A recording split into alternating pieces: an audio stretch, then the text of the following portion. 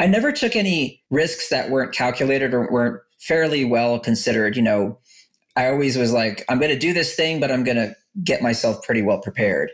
A lot of people I've talked to before in interviews and things. They're like, how did you have the courage to leave your job? I'm like, well, I waited 3 years while I was building up another business. I didn't just say bye.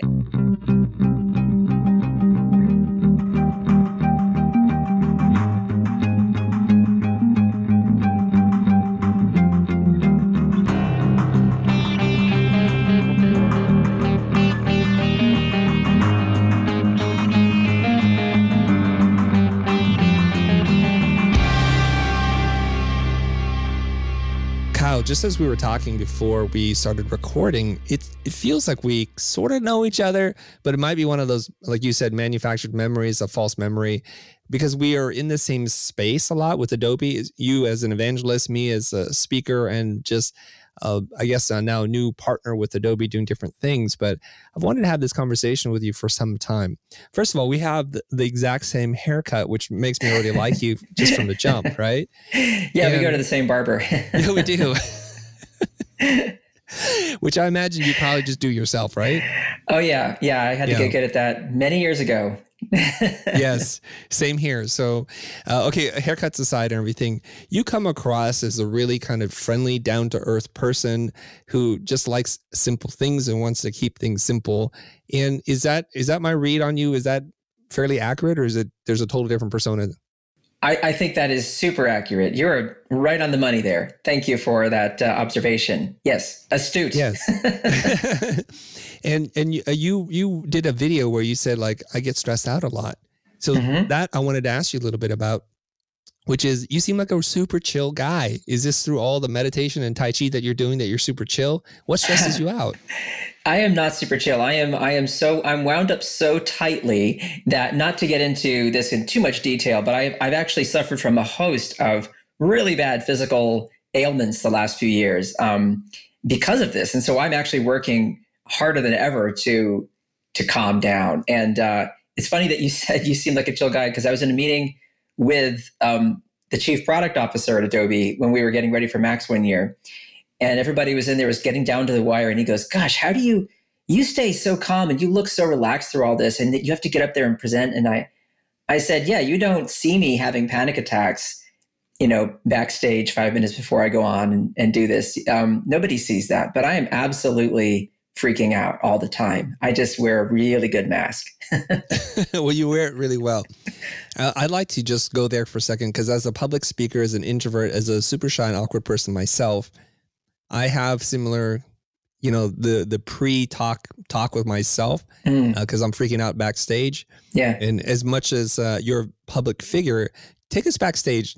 Tell us what it's like 10, 15 minutes before you're actually on stage. Yeah.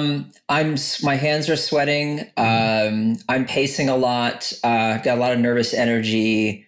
I feel like sometimes I even feel like I could pass out at any minute.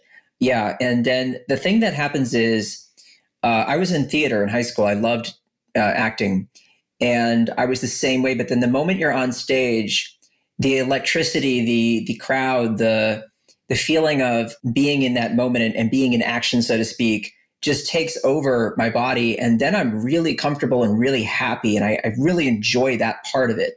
The lead up, the build up is always just terrible. So the backstage for me is me trying desperately not to completely fall apart before I make it onto stage. And that goes for like lots of big moments in my life where I know that something's riding on it. But I'm sure, I don't know if you're the same way, Chris, but what I do is I build it up in my brain to be much bigger than it really is, because we all know going and talking in front of a crowd is not as important as, taking care of your family or, these things. Everything falls out of whack with regards to perspective. And so I try and talk myself down and be like, hey, this isn't a big deal. If you screw up, you screw up. There'll be other opportunities. Your children will still love you after this. Yeah, they don't care. They don't care about anything I do. That is the way. Okay, so take me through some, if you may, if you don't mind, take me through some of the dark thoughts that you're having. You told me the conditions. Your hands are clammy. You feel like you're going to pass out. What are you telling yourself before you calm your mind and get on stage? A lot of what happens is I go through worst case scenarios that are really Mm. unrealistic. I future trip and I imagine something completely unrealistic happening where I completely forget everything I was going to talk about, or I just get frozen Mm. and I literally cannot speak and cannot move through it. Or maybe if I'm doing some kind of demonstration for Adobe, like on the Max stage, I think the iPad's going to crash and I'm not going to be able to recover and I have to stand there and just stutter and mumble and not be able to get through it. And these are the kinds of things I envision, which anybody who coaches people in public speaking tells you is the opposite of what you should be doing. Right. And, but it's just kind of, I think, what I do. And I sometimes wonder if some of that comes out of what motivates me as an entrepreneur to continue to make things and build and to stay quote unquote relevant, which is a lot of that's actually motivated by fear. I think if I don't work and if I don't stay successful, my family's going to starve. I just immediately jump to the absolute worst case scenario, which is just not healthy. Yeah, it's not.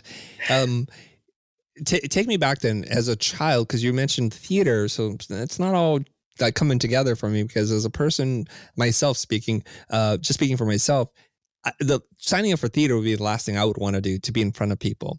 So is there something that predates like when you were much younger where you did have this thing where you're called out in public and you froze and that's kind of lived, that's stuck with you?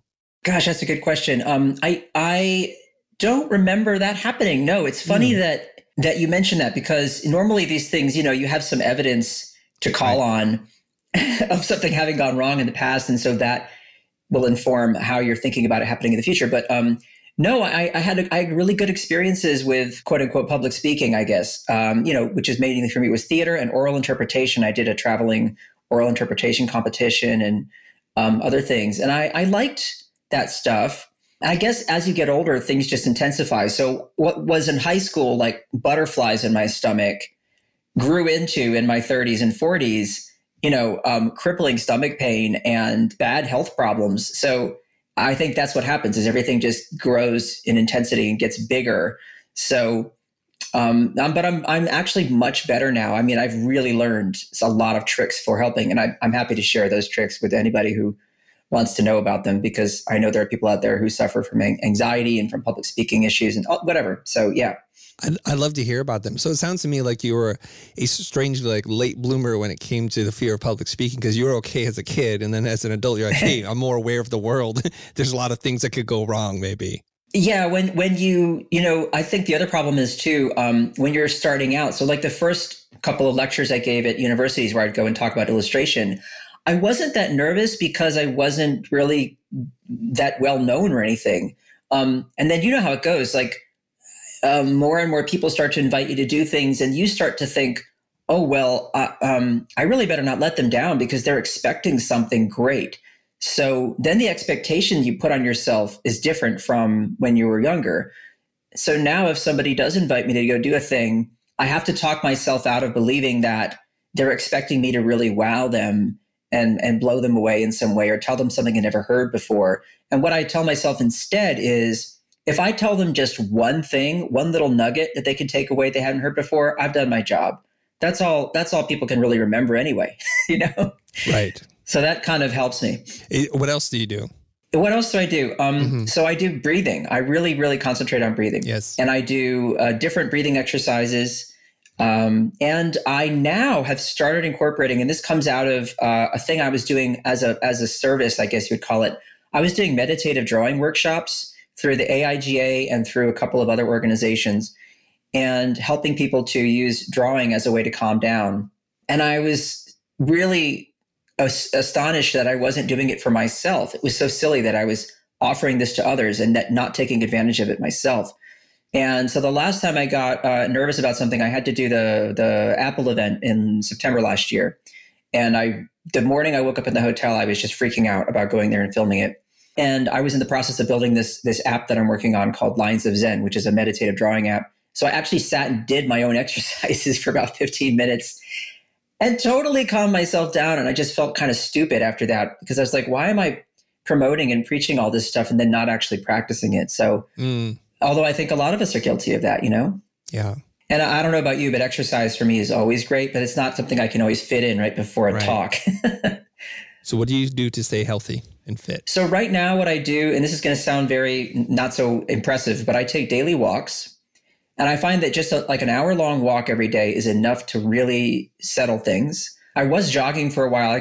I'm dealing with some knee injuries right now, so I'm just going to work around that. But when I get back to jogging, I think jogging, even just for 20 minutes, is phenomenal, or any kind of aerobic exercise like that. And I play tennis. I'm a huge tennis fan. Love it. My wife would love you. She wants me to play tennis with her, but I'm so bad at it. I just try to power the ball and it just goes out the court. I don't have that Chris, flick at the end. That's so funny. We have the inverse thing here because I want my wife to play tennis and she's always resisted. But guess what? She's taking her first lesson this Friday. So I'm so excited that maybe in the future it's going to happen. I know a lot of people who love tennis say this is a sport you can play for all of your life. Yeah. Because we see young people and we see really old people on the court. And it's not too demanding on your body, but it's really great for hand-eye coordination and keeping you moving. So if your wife doesn't get great, the next time we cross paths, I'll bring my wife, and we'll you guys will get together and your wife and I will hang out and just watch. That sounds like the perfect arrangement. Yes. And I'll just say too about tennis, it's a social sport, which I love. Mm-hmm. So I spend half as much time on the court talking to the person I'm playing with as I do hitting the ball. Yeah. So it's like a nice way to have friends and have relationships. That's wonderful. Yeah. Okay. So I like to circle back because, you said something which really resonated with me, that when you do a talk, whether it's 5 minutes, 10 minutes, or 40 minutes, or however long it is, the human mind can only process so much. But there's, at least for me, this tendency to want to over deliver. Yeah. I used to tell myself, if somebody paid $500 to attend a multi-day conference, it was my sole responsibility to deliver at least $500 of value, no matter what. And of course, that starts to stress you out and you start putting so many things into your presentation that it just becomes overwhelming for people. Do you do this yourself? Like, I got to give so much value.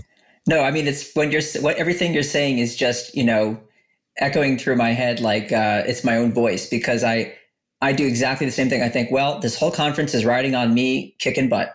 And what a joke. And I really overdid it one time and I learned my lesson. I tried to do too much. I did a presentation a few years ago at Icon, the illustration conference, where I covered way too much ground. And I even ended it with a guitar song. And I also had a special guest, a friend of mine, come up and do a little comedy bit. And it was just all too much to organize, to keep straight. It became discombobulated. And I came off the stage and thought, that was just such a mess of stuff.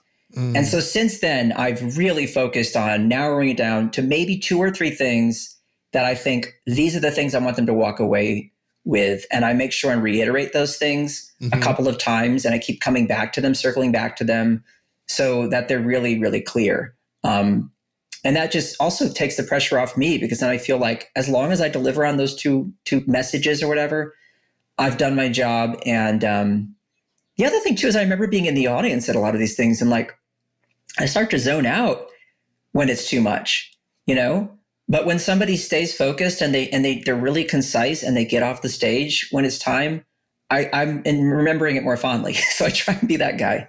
Yeah. It's a paradox of sorts. Like, we want to give value, so we try to put more in it, but by putting more in it, we confuse the audience and it's so much for them to process and their circuits get fried. Yes. And it's an instinct that we have to really fight, at least for me. I'm still struggling through this because my wife will be there. She's like, no matter how much time they give you, you'll always be jamming so much in there and rushing at the end. Can you just start editing things out? So in the last year, I think I've started doing a better job where I'll jam it with so much stuff. And about 2 days before, I'll just start deleting stuff, saying like, that's not necessary. That's a tangent. We don't really need that. Yeah. And then I strip it down a little bit. It's still not great, but I'm working towards it. I like that, what you said about right before starting to pull stuff out. I think that's sometimes what's needed, is a little time between when you've actually finished preparing it and then you let it sit for a minute. You come back, it marinates. You come back to it and go, oh, this is redundant. This is redundant. This is redundant.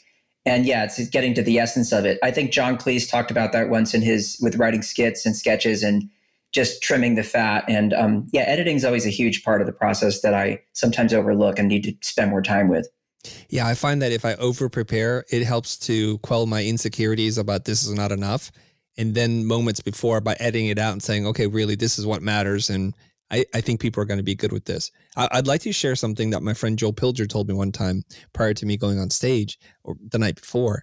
He said, the best advice he got from somebody who was a mentor of his, he said, we're always busy trying to give people our top shelf stuff. And so we're reaching and it's a stretch for us and it creates a lot of anxiety and stress. He says, just give them your middle or even your bottom shelf stuff, because even that people will just love and gobble up. And so that kind of put my mind at ease. I'm like, you're right. It's always like, I want to do the best job possible, be the best version of myself. This is the newest, greatest, latest thing. And it causes so much stress for me. But I kind of hear those words echo in my mind every time I start to stress out. That's really smart. That's wisdom right there. And I don't know who it was, but you're calling to mind something. I had a conversation with somebody that was similar, where what they told me was a lot of the things that I take for granted as obvious are news to a lot of people. And so I think that relates to what you're saying, where instead of me trying to find that amazing new thing that even I hadn't known or discovered yet, tell them what you already know that to you just is something that's become habit or whatever. And it could be a completely new piece of information or a new inspiring idea for them. I think that's really important too. That stuff matters. It's just that we sort of forget it because we've been doing it for a while. Yeah, I think it's a form of cognitive bias. It's, what is it called? The cursive knowledge, where you've learned it, you've figured it out, and then you forgot that there's at one point in your life you didn't know this stuff. Right. And then you don't want to teach it because it's like, duh, doesn't everybody know this? And it turns out, no, not really. Yeah. That's really important. And I'm so glad we're having this conversation, because I know I'm going to have to do more public speaking next year when things are opening up. And I'm going to keep all this in mind. I'm sort of rusty.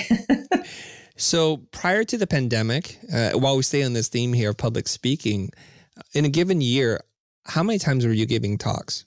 Well, actually, before joining Adobe, I was doing it more because I was more sort of representing my brand, Kyle Brush, these brushes I built, and also just my work as an illustrator.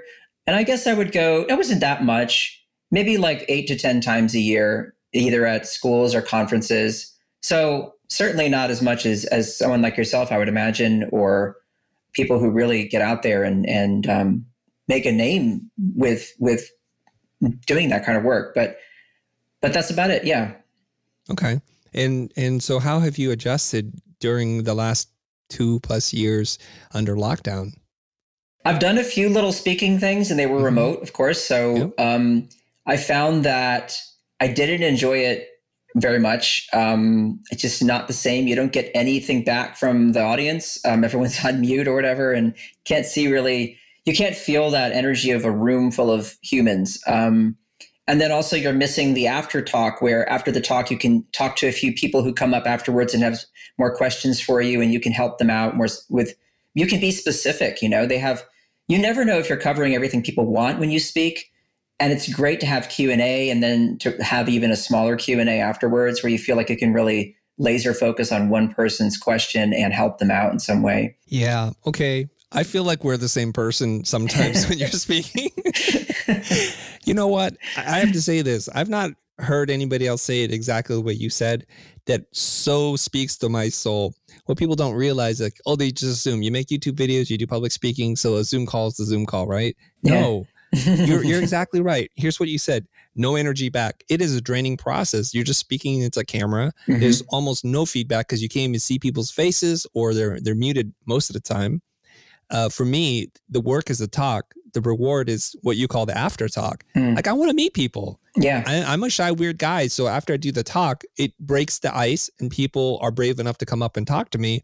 That takes a lot of pressure off me. And I really want to talk to them and get the feedback. Like, what's going on? Did you like this? What didn't work for you? Where were you confused? And that's really helpful for me. And that's how I re-energize. Yeah. So I'm feeling what you're saying. Yeah. The interesting thing is, with public speaking in person, I would always come away from it feeling energized, feeling pumped. Like I would feel like I could just go race, like I could run. I was just high, Now with the Zoom calls, I would literally turn off the machine and then go flop down on the couch and just feel kind of drained and exhausted, like what you said. And that's so interesting how that's the same. You're doing the same thing, but in a different environment. And so the end result is either feeling energized or feeling exhausted. It's really weird. Isn't it? And I don't know. I'm going to guess. Are you an introvert? I cannot figure that out. Great question. Because I seem to bounce between being really, really wanting to be by myself and be left alone and have my own time and do my little projects and hobbies and things, but then suddenly going the other way and craving a crowded room full of people to have interesting conversations with. And Yeah. I don't know what that is. So what am I? I don't know. You and I, again, I think we might be the same person because there's extroverts and there's introverts and there's something I think in between called an ambivert where we're on the spectrum, like you tip the scale one way or the other, and it's not by choice, but we can float, and it's kind of interesting. I always thought myself as an introvert. I've taken tests, but it's interesting because I take some online tests and the score puts me like within 5 points away from being an extrovert. That surprised me. Mm-hmm. Yeah, interesting. I've never taken those tests. I should take some just to see what they say about me. But yeah, that's how I feel. It's really split down the middle. Yeah. You know what I realized? We just jumped cold into the conversation. There's some people who might recognize your voice because I think you have a pretty distinct voice. But in case somebody doesn't know you, can you introduce yourself and tell us a little bit about you? Sure. Well, I am an illustrator first. I think I like to draw. That's really what makes me happy. And I started out as a web designer just because I needed a job after school and I was terrified of leaping out and figuring out how to make a living drawing. But I fortunately was laid off and then got a design job working at a design firm. And that was my real education because I got a chance to learn the business of, image making for clients, commercial work, et cetera, pricing, all those important things.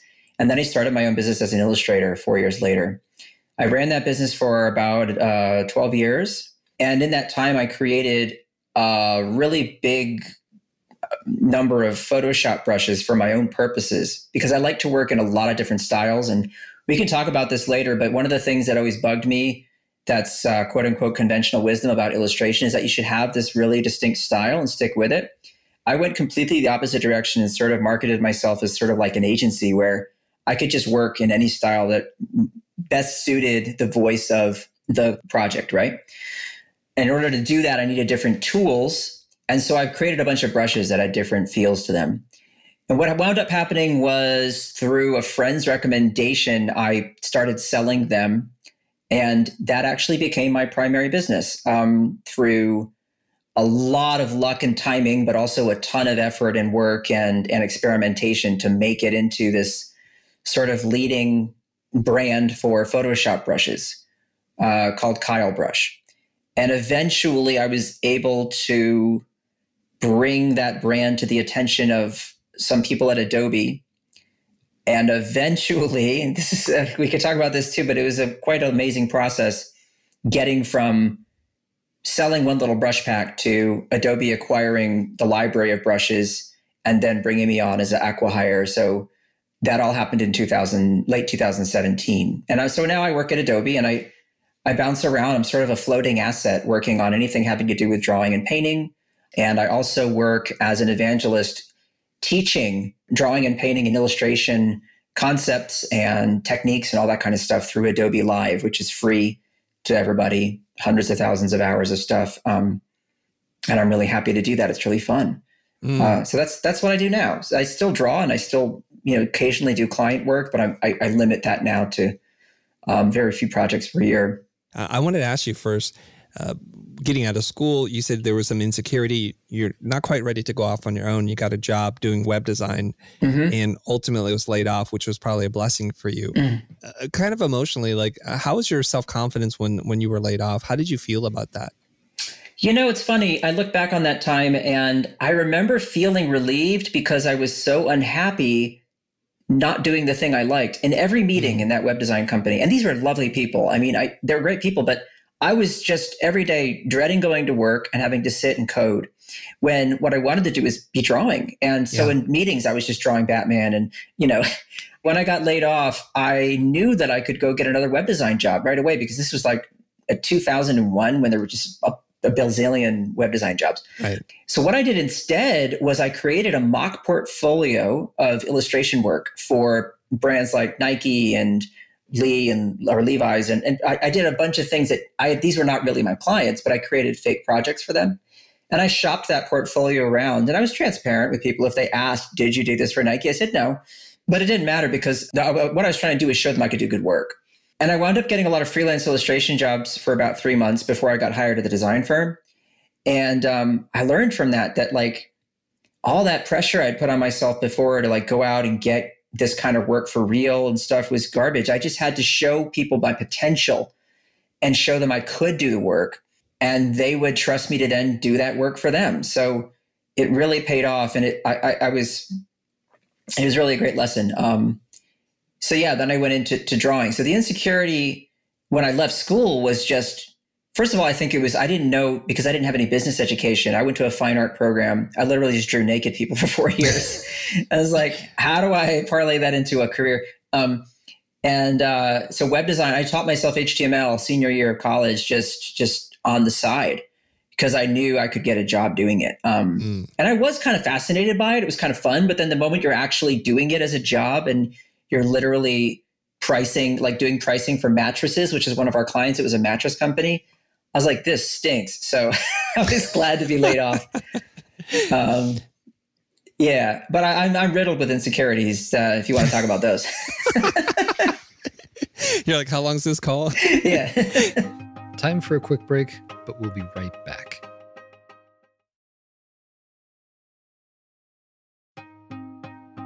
Welcome back to our conversation. I want to peel back some of the layers and some of the meanings, especially for people who are in the job market right now, because sometimes things are not meant to be and the universe is telling you this is not for you. Could you imagine if they didn't lay you off and you're just like, oh, I just hate work and I hate my life, but I still show up because these are like golden handcuffs for a little while. You just go to work and they did you the biggest favor, but then that points you in a different direction, which probably gave you enough courage to say, you know what, I'm going to now do something that I love. And some people are question this practice of doing spec work to build a spec portfolio of things that you like and you love as a demonstration of your skills, not to say I've worked with these people. It's a wonderful way for you to open doors and have conversations with people. And I don't know why some people frown on this, but if you're in a space right now where you don't have the work that you want to do, whether you're an independent person or working for a company, show them what you love to do. Yeah. Put in your own time, invest in that. And then hopefully if it's good, people will start to notice and doors will open. Yes. So I love that mock portfolio led you to the design job, which then oddly opened the doors for you to learn all the business side of things. Yes. Wow. I mean, it was the perfect time too, to learn that because I had some skills at that point, but I didn't know how best to employ them and how to turn them into, money. And watching the design partners who were my employers, watching them navigate all that, watching them negotiate with stuff and get new work and talk to clients and just, it was so great to be sitting right there and watch them do all that stuff. Cause I just, through osmosis, it all just sunk in. And when I started my own illustration business, I really got off on a good foot from day one with contracts and with things like that. And, not getting taken advantage of as much as possible. I still had to learn a few things, but it was really cool to have that knowledge. I didn't feel like I was starting cold. So, and I had been, of course, doing a lot of illustration work on the side at that point. When I finally did quit my job, I'd been slowly building up my business at night. I never took any risks that weren't calculated or weren't fairly well considered. I always was like, I'm going to do this thing, but I'm going to get myself pretty well prepared. So I'm just not a huge risk taker. A lot of people I've talked to before in interviews and things, they're like, how did you have the courage to leave your job? I'm like, well, I waited 3 years while I was building up another business. I didn't just say bye and then, start from scratch. Yeah. So did they invite you into these conversations where you got to witness them doing the bidding and process, that whole thing? Yeah. Yeah, well, it was what's cool is it was only 7 people. It was a really nice small firm, but we did so much great work. In fact, we were the agency of record for Krispy Kreme donuts. And at the time, Krispy Kreme just got a new CEO and they wanted to shift directions with their materials to be more illustration centric. And so that was perfect because I was the only person at the company at the time who was like sort of an in-house illustrator. So I got so much of that work and I got to sit in all the meetings with the CEO and listen to my bosses talk about the projects. And So yeah, I was always there in the room when these things were happening, and it was great. And I have to thank one of them, one of the partners, John Walker. He was the one who encouraged me to submit an illustration to the Society of Illustrators for the very first time. I didn't even know what the Society of Illustrators was. Remember, I was a fine art major. So illustration to me was kind of a really mysterious thing. And I submitted an illustration of Jack Black, and it got accepted. So I got to go to the Society of Illustrators in New York for the opening. And that's where I met my people. Like the moment I walked in that room, I was like, oh my gosh, this is what I want to do with my life. And so that lit that spark of just, I've got to figure out how to become an illustrator for real. And that's when I started like sending stuff out and getting small jobs on the side and really kicked it off. So it was all thanks to that guy. There's so many things I want to follow up with you on. One is, what advice would you have for someone who's in a company but isn't invited or allowed to witness some of the business going on, so they never learn that skill? Like, how can we put ourselves in a position where we can be exposed to that kind of stuff? Yeah, I would just say ask, because I know it sounds obvious, but the thing is, I've gotten so many opportunities in my life, and I've moved my life forward career-wise simply by asking, can I be involved in this? And just asking permission, and also by finding like ways around things. So, there are sort of gatekeepers that we talk about all the time. And if you can find a side door, so if there's somebody else who was in that meeting who is at your level, just talk to them then. Start with that person. Be like, hey, what was it like in there? What'd you guys learn? What'd you talk about? I want to know more about that. But also, I really do believe that employers, in these kinds of places, if someone comes to them with any interest in something, they're excited to know that you care and that you're passionate about it and that you're curious, rather than just a drone coming to work every day and doing what's required of you. I come alive and I get excited when a student comes to me and asks me a question. I'm just like, oh, thank God, somebody wants to learn, Right. I suppose it's like so exciting. So I probably tell them more than they want to know because I'm excited. So I feel like if your employer doesn't do that, it's also possible you're not in a good place. Like, what do they have to keep secret? Why are they hiding this from you? You're all working on the same team. Why wouldn't they want you to know how this works? It's weird. I think probably insecurity and just general suspicion of why people want to know certain things. I guess you're right. Yeah, if they think, oh, they're out for my job or something, but yeah, or I don't know. Oh, you want to know about what we charge so that you can ask for more money or something like that. Oh yeah, gosh, I don't think about that stuff. I mean, I really just ask, and I can't think of any time when I was just outright rejected. Maybe there have been times, but I probably just forgotten them or blocked them out. Can I tell you a quick story about that? Because I think it's relevant to this. When I was trying to work for the bigger publications like the New Yorker and Entertainment Weekly and things like that back in the day, I wouldn't be able to get in touch with the art director, but I knew their names. And so what I finally did one day, I just said, forget it, I'm going to do this. I called the main switchboard at Entertainment Weekly, and I just said to the person who answered, hi, I was cut off with, what's his name, the art director. Could you please reconnect me? And she did. And then I had him on the phone. I knew I only had 10 seconds. I was like, hey, this is my name. This is my website. And I'm really good at drawing likenesses of celebrities, whatever. Give me a call if you got a job. And on the phone, that moment, he's like, hey, guess what? An artist just dropped a gig. We have 4 portraits for a movie review coming out. Can you do them this week? And I said, yep. And that was it. Then I started working regularly with them. And so I used that trick with several other publications. Just call the main switchboard, say I was disconnected. And the reason I realized it worked was I put myself in the position of the person answering the phone. And I thought, who is the person sitting in this massive building answering phones? Why are they going to police the situation? They just want to get the phone call over with so they can go back to Sudoku or whatever. You're not getting training on a job like that to be like, don't connect people to the art directors, especially not the art directors. Nobody cares about them, sad to say. But, that's just the way it is. So I think there are ways around these things. You can tell white lies and nobody gets hurt, but you can move the ball forward. That's a really good trick you got there. That takes a lot of moxie, by the way, to fabricate a little story so you can get on the phone and also to be able to pitch yourself in 30 seconds. What did you feel in that moment? The very first time you did that, where that art director said, hey, I got a thing. What was going on in your mind? I couldn't believe it. First of all, when I got through, I just thought, okay, this is it. This is my moment. But the fact that I actually got a job out of it was just, I mean, I hung up and immediately ran downstairs and told my wife, I was like, you will never believe what just happened. And I was just thrilled. I was so excited. But then I think when I calmed down, I started to realize, and this is something I've realized year after year after year, more and more, is not to be afraid of people. People, we get intimidated when we think we have to talk to somebody who's in a position of power, so to speak, or they're doing something we consider to be more important than whatever it was we're doing. But you really have to try and remember that they are just the same as, they're just a person just like you. They have a different job, but they're not a monster. They're not there to say, how dare you call me right now and interrupt my very busy day. I think there are probably some people who are more like that, but I think that they are the problem. I think they've made themselves believe that they're so important. And honestly, I don't really want to deal with people like that, Yeah. The day I feel like I'm too important to talk to a high school kid who has a question about drawing, I may as well just retire. Then I've become a monster.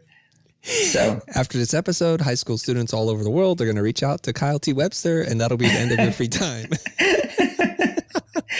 Well, it depends on how they reach out. That's another topic of conversation. But I mean, I do get emails from people that start with, yo, dude, and I don't read them. Right. I know that sounds mean, but honestly, I do think you should approach people with respect and, that their time is valuable. So, show them that you know that, but then you're fine. Yeah. So that first gig where they said yes, and I got something, did you guys talk about price on the spot? Or when you ran downstairs, did you already know what you're doing these illustrations for price-wise? No, I did not. I went ahead and waited for the email with the budget. And what I learned from Leo Espinosa, who's an illustrator who I love, was one time early on in my career, he told me, he's like, whatever the job is, start by asking for more. And that's what I always did. So whatever the budget was, I would just say, can you do it for this amount? And I never once had somebody say, no, how dare you? No more job for you. They would either say yes or they would say no, but I'd still do the job. But I never didn't ask for more money. And especially with editorial, because editorial budgets are famously not great and have been, declining for years, which is really sad. Right. So no, I don't remember specifically on that project what I got paid. Yeah. I know that Entertainment Weekly had a much bigger budget than what I was used to at the time. Mm-hmm. But a great example of the asking for more thing was a few years ago, maybe 10 years ago now, gosh, time flies. I did a emergency job, Emergent-C, that stuff you buy for when you're sick. Yep. And it was through an agency, and they wanted me to do some drawings that they were going to turn into animated little web cartoon thingies. And so they needed 12 illustrations, and they were like, they said to me, we have a budget. We're thinking $4,500 per.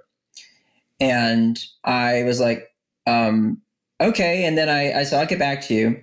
And I called around a few friends or whatever, and they're like, I don't know, never done that kind of work before.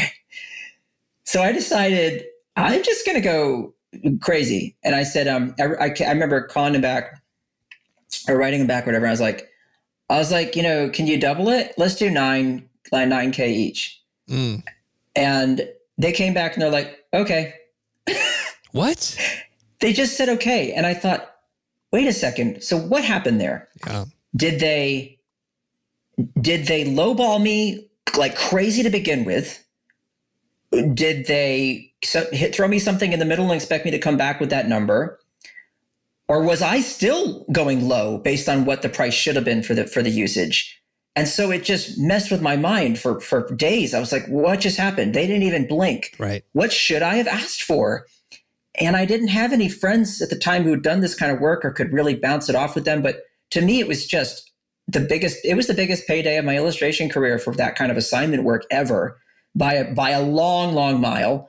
I was happy with it, but I still to this day don't know what happened there. I don't know what is the right amount of money. And that's the problem with our business, or especially with illustration. I don't know exactly with design how it works, but there's so many question marks sometimes around pricing that it's really fluid. It's really difficult to understand. I'm very happy for that amount that I got. Obviously, it made a huge dent in our bills, but at the same time, I just wonder sometimes, like, what was the amount that they kind of expected me to say? I don't know.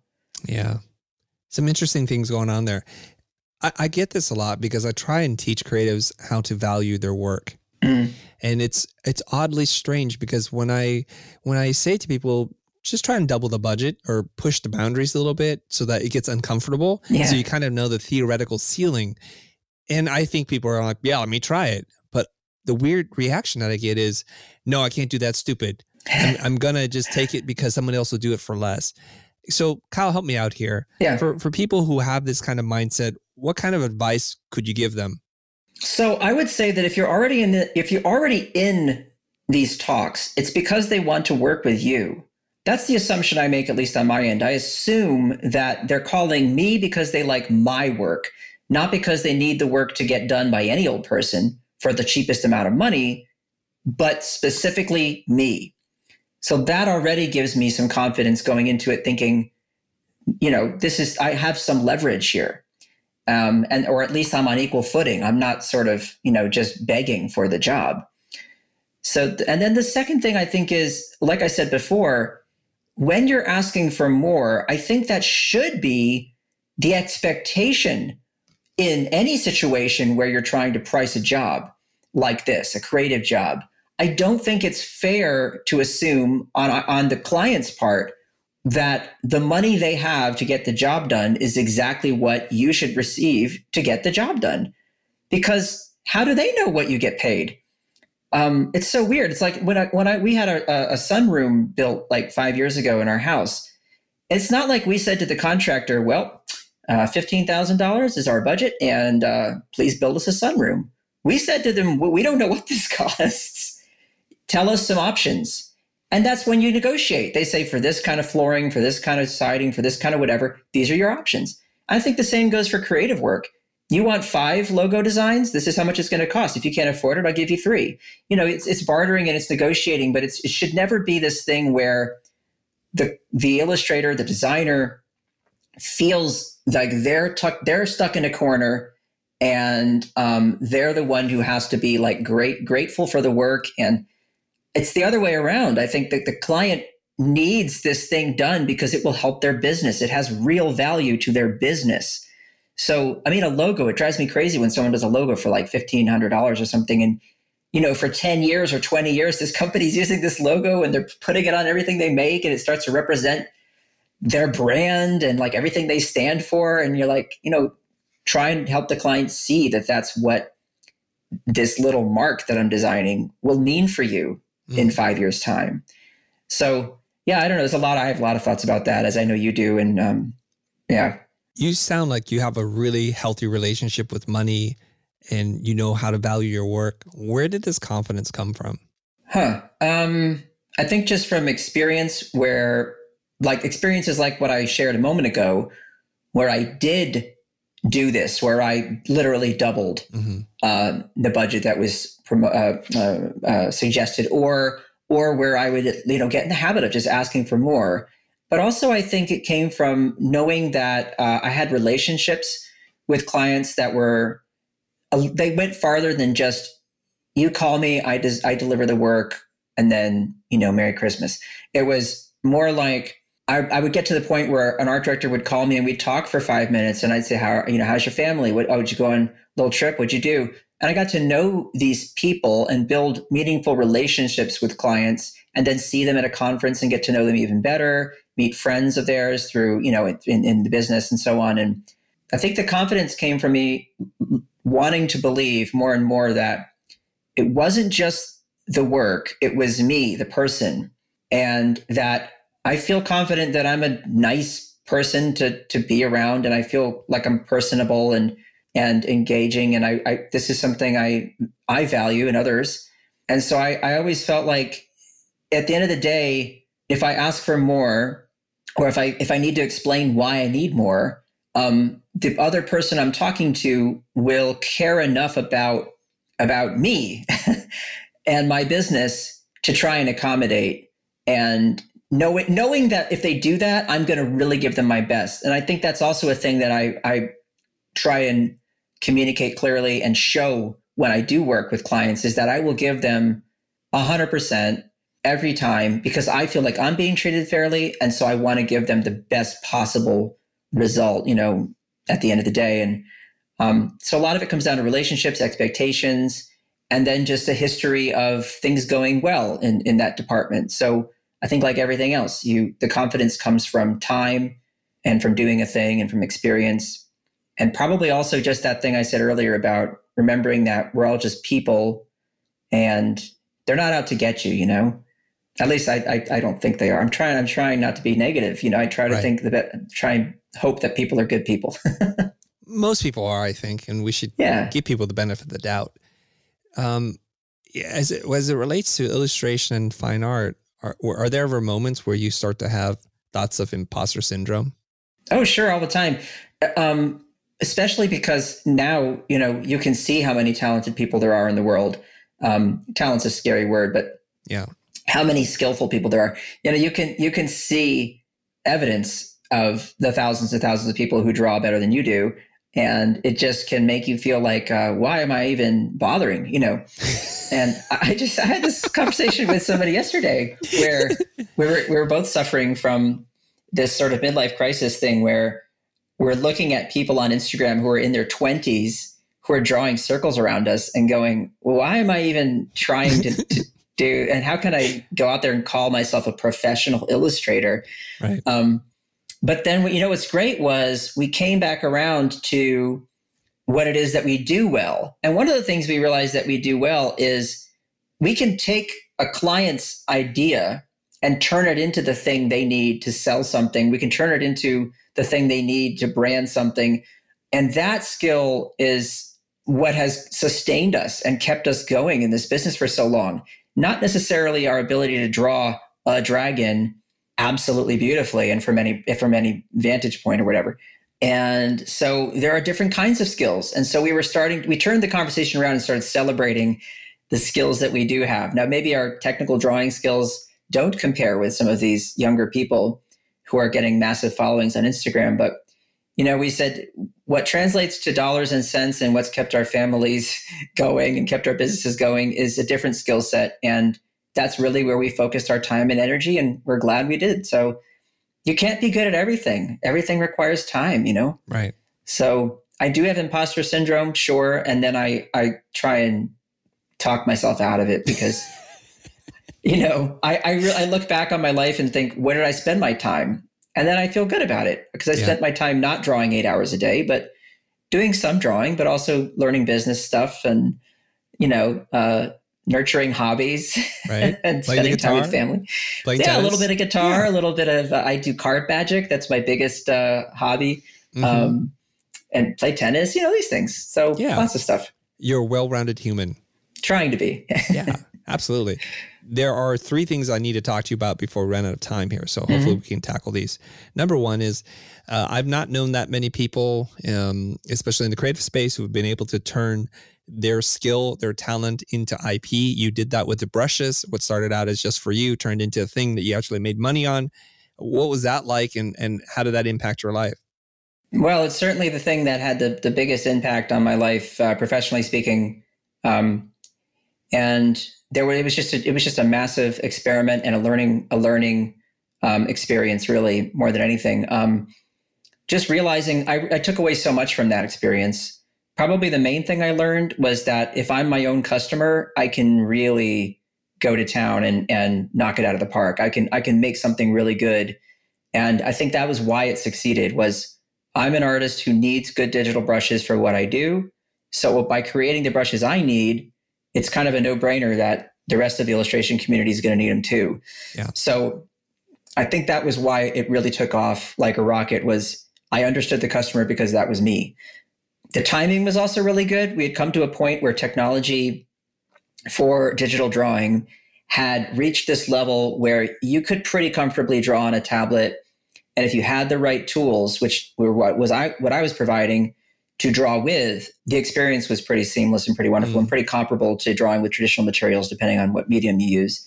The other thing was with timing, Gumroad had just started, and Gumroad became the platform where I could, for almost no money, create a web shop. and sell to anyone in the world. And they could pay me right then and there and download the product and use it immediately. That was kind of amazing. And then the ability to market and advertise through social media was huge. Most of that was free. And so there was a lot of organic growth through that.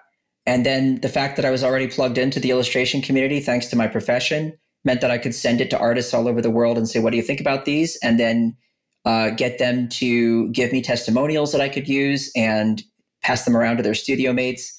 That's how I got them, I was sneaking them into places like Disney and Pixar that they get passed around the studio. And then I could approach the studio manager and say, hey, make you guys look good would be a license for these, and then everybody wins. And so then I could make claims like these are the brushes that are used in Pixar. So it all just, me figuring that out along the way, learning that it just was such an amazing experience. And then the other thing I learned is that you have, and I know you're familiar with this idea, and I'm sure listeners have heard about it, this idea of having true fans. You have however many thousands of true fans equals, the success of your business, because you have a lot of fans who don't actually buy anything. So me realizing that number was growing because every time I would release a new brush set, I would have these pre-sales that would just be a given. They would be granted. And then those people who would buy them would go back and buy older sets. And so it was just an amazing experience. Selling the business was a completely different thing. It took over a year, and I hired a business manager for it. And I think that goes to something we haven't talked about, which is when you don't know how to do something, you find help, get help from people who do, and partner with them. And you can make really big things happen that are outside of the scope of what you normally work on. And so for me, that was that. Having a business manager made that all possible, and writing a real proposal to a multinational corporation like Adobe, that was a terrifying idea, but it was because I had help that it went so smoothly and it worked out. There's so much to talk about there, but it was just a massive life-changing moment.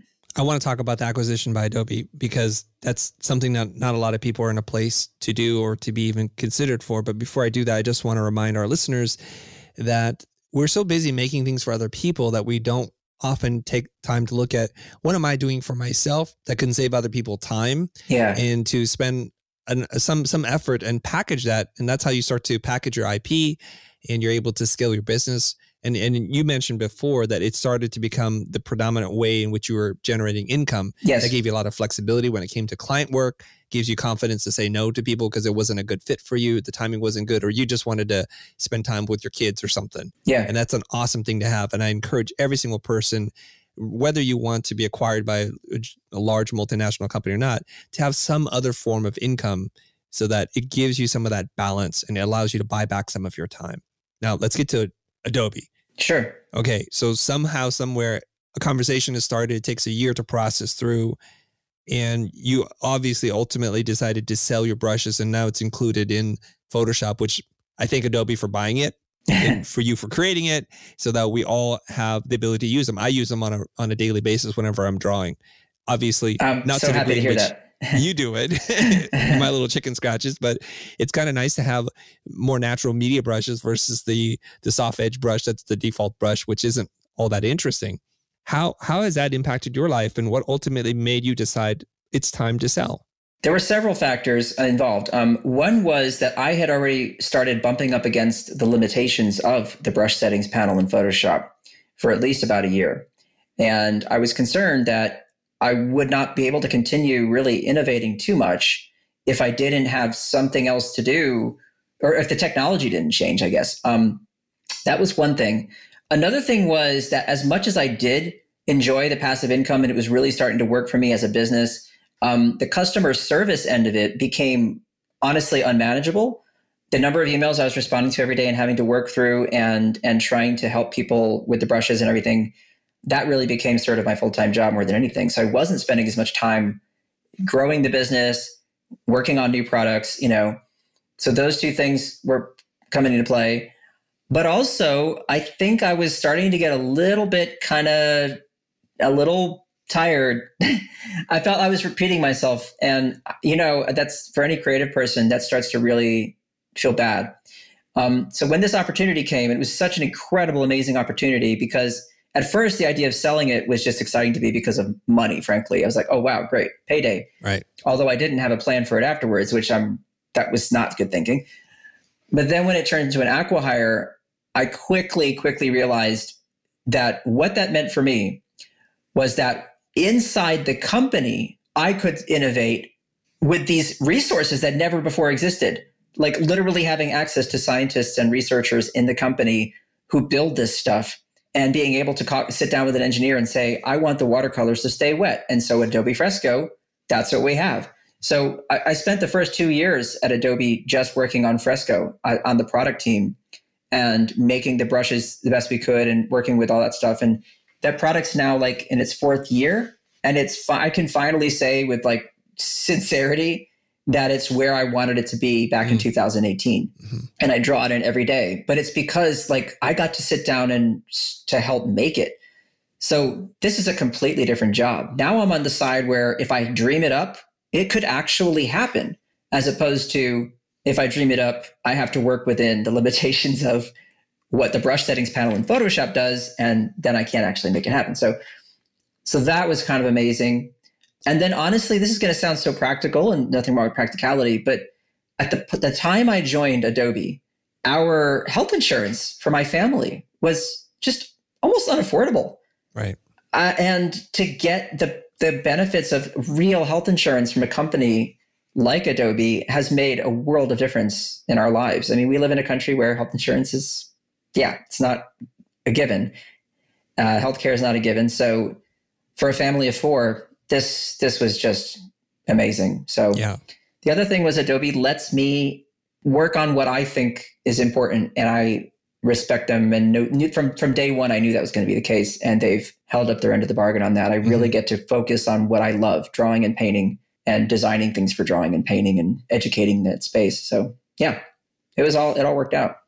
For me to give up future earnings on a product, even though it sounded like managing the customer service of was becoming a nightmare for you, and to walk away from that, it'd have to be a lot of money. I'm just speaking for myself. Yeah. And we definitely got paid fairly for it. What I did was I projected sales for the next 4 years based on growth that we currently had.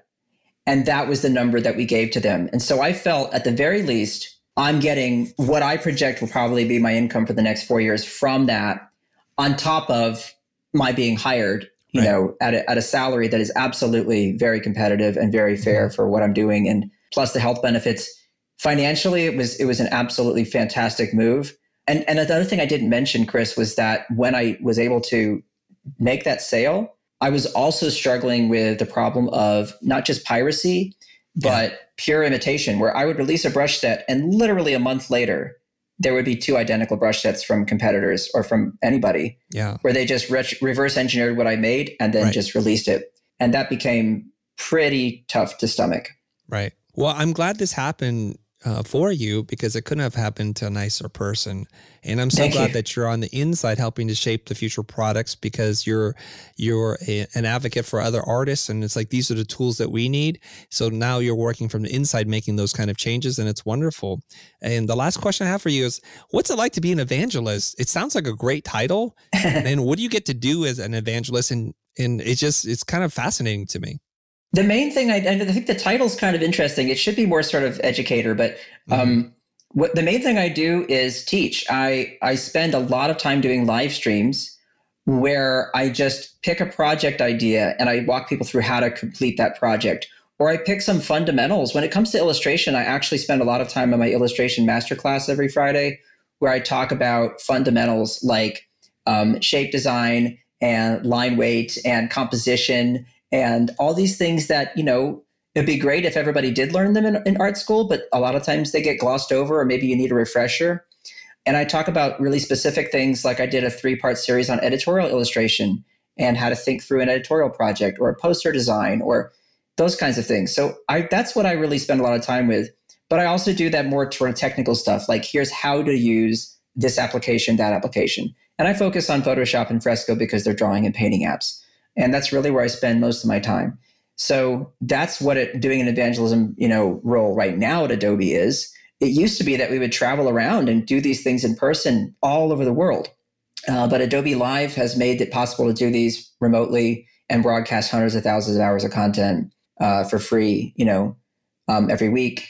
And that's nice. But of course, I'm looking forward to doing these in person again. Like the last time I did it in person overseas was in Tokyo. It was amazing.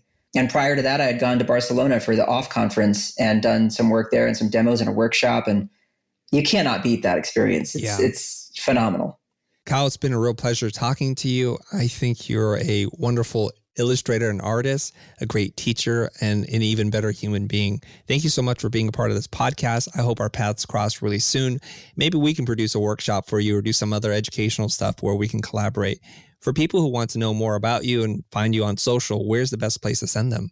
So first, let me thank you, Chris, for inviting me. I really enjoyed the conversation, and I am a huge admirer of you and everything you do, especially when it comes to designers valuing their own work. We just need so much more of that. People can find me at kyletwebster.com, or I'm also, as I mentioned earlier, working on a drawing meditation app. If you want to sign up to try that out before we launch, you can go to linesofzen.com. I love that. Thank you so much, Kyle. Thanks. I'm Kyle T. Webster, and you're listening to The Future.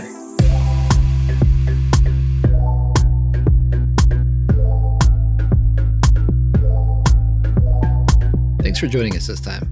If you haven't already, subscribe to our show on your favorite podcasting app and get a new, insightful episode from us every week. The Future Podcast is hosted by Chris Doe and produced by me, Greg Gunn. Thank you to Anthony Barrow for editing and mixing this episode, and thank you to Adam Sanborn for our intro music. If you enjoyed this episode, then do us a favor by rating and reviewing our show on Apple Podcasts. It'll help us grow the show and make future episodes that much better. Have a question for Chris or me? Head over to thefuture.com/heychris and ask away. We read every submission and we just might answer yours in a later episode. If you'd like to support the show and invest in yourself while you're at it, visit thefuture.com. You'll find video courses, digital products, and a bunch of helpful resources about design and creative business. Thanks again for listening, and we'll see you next time.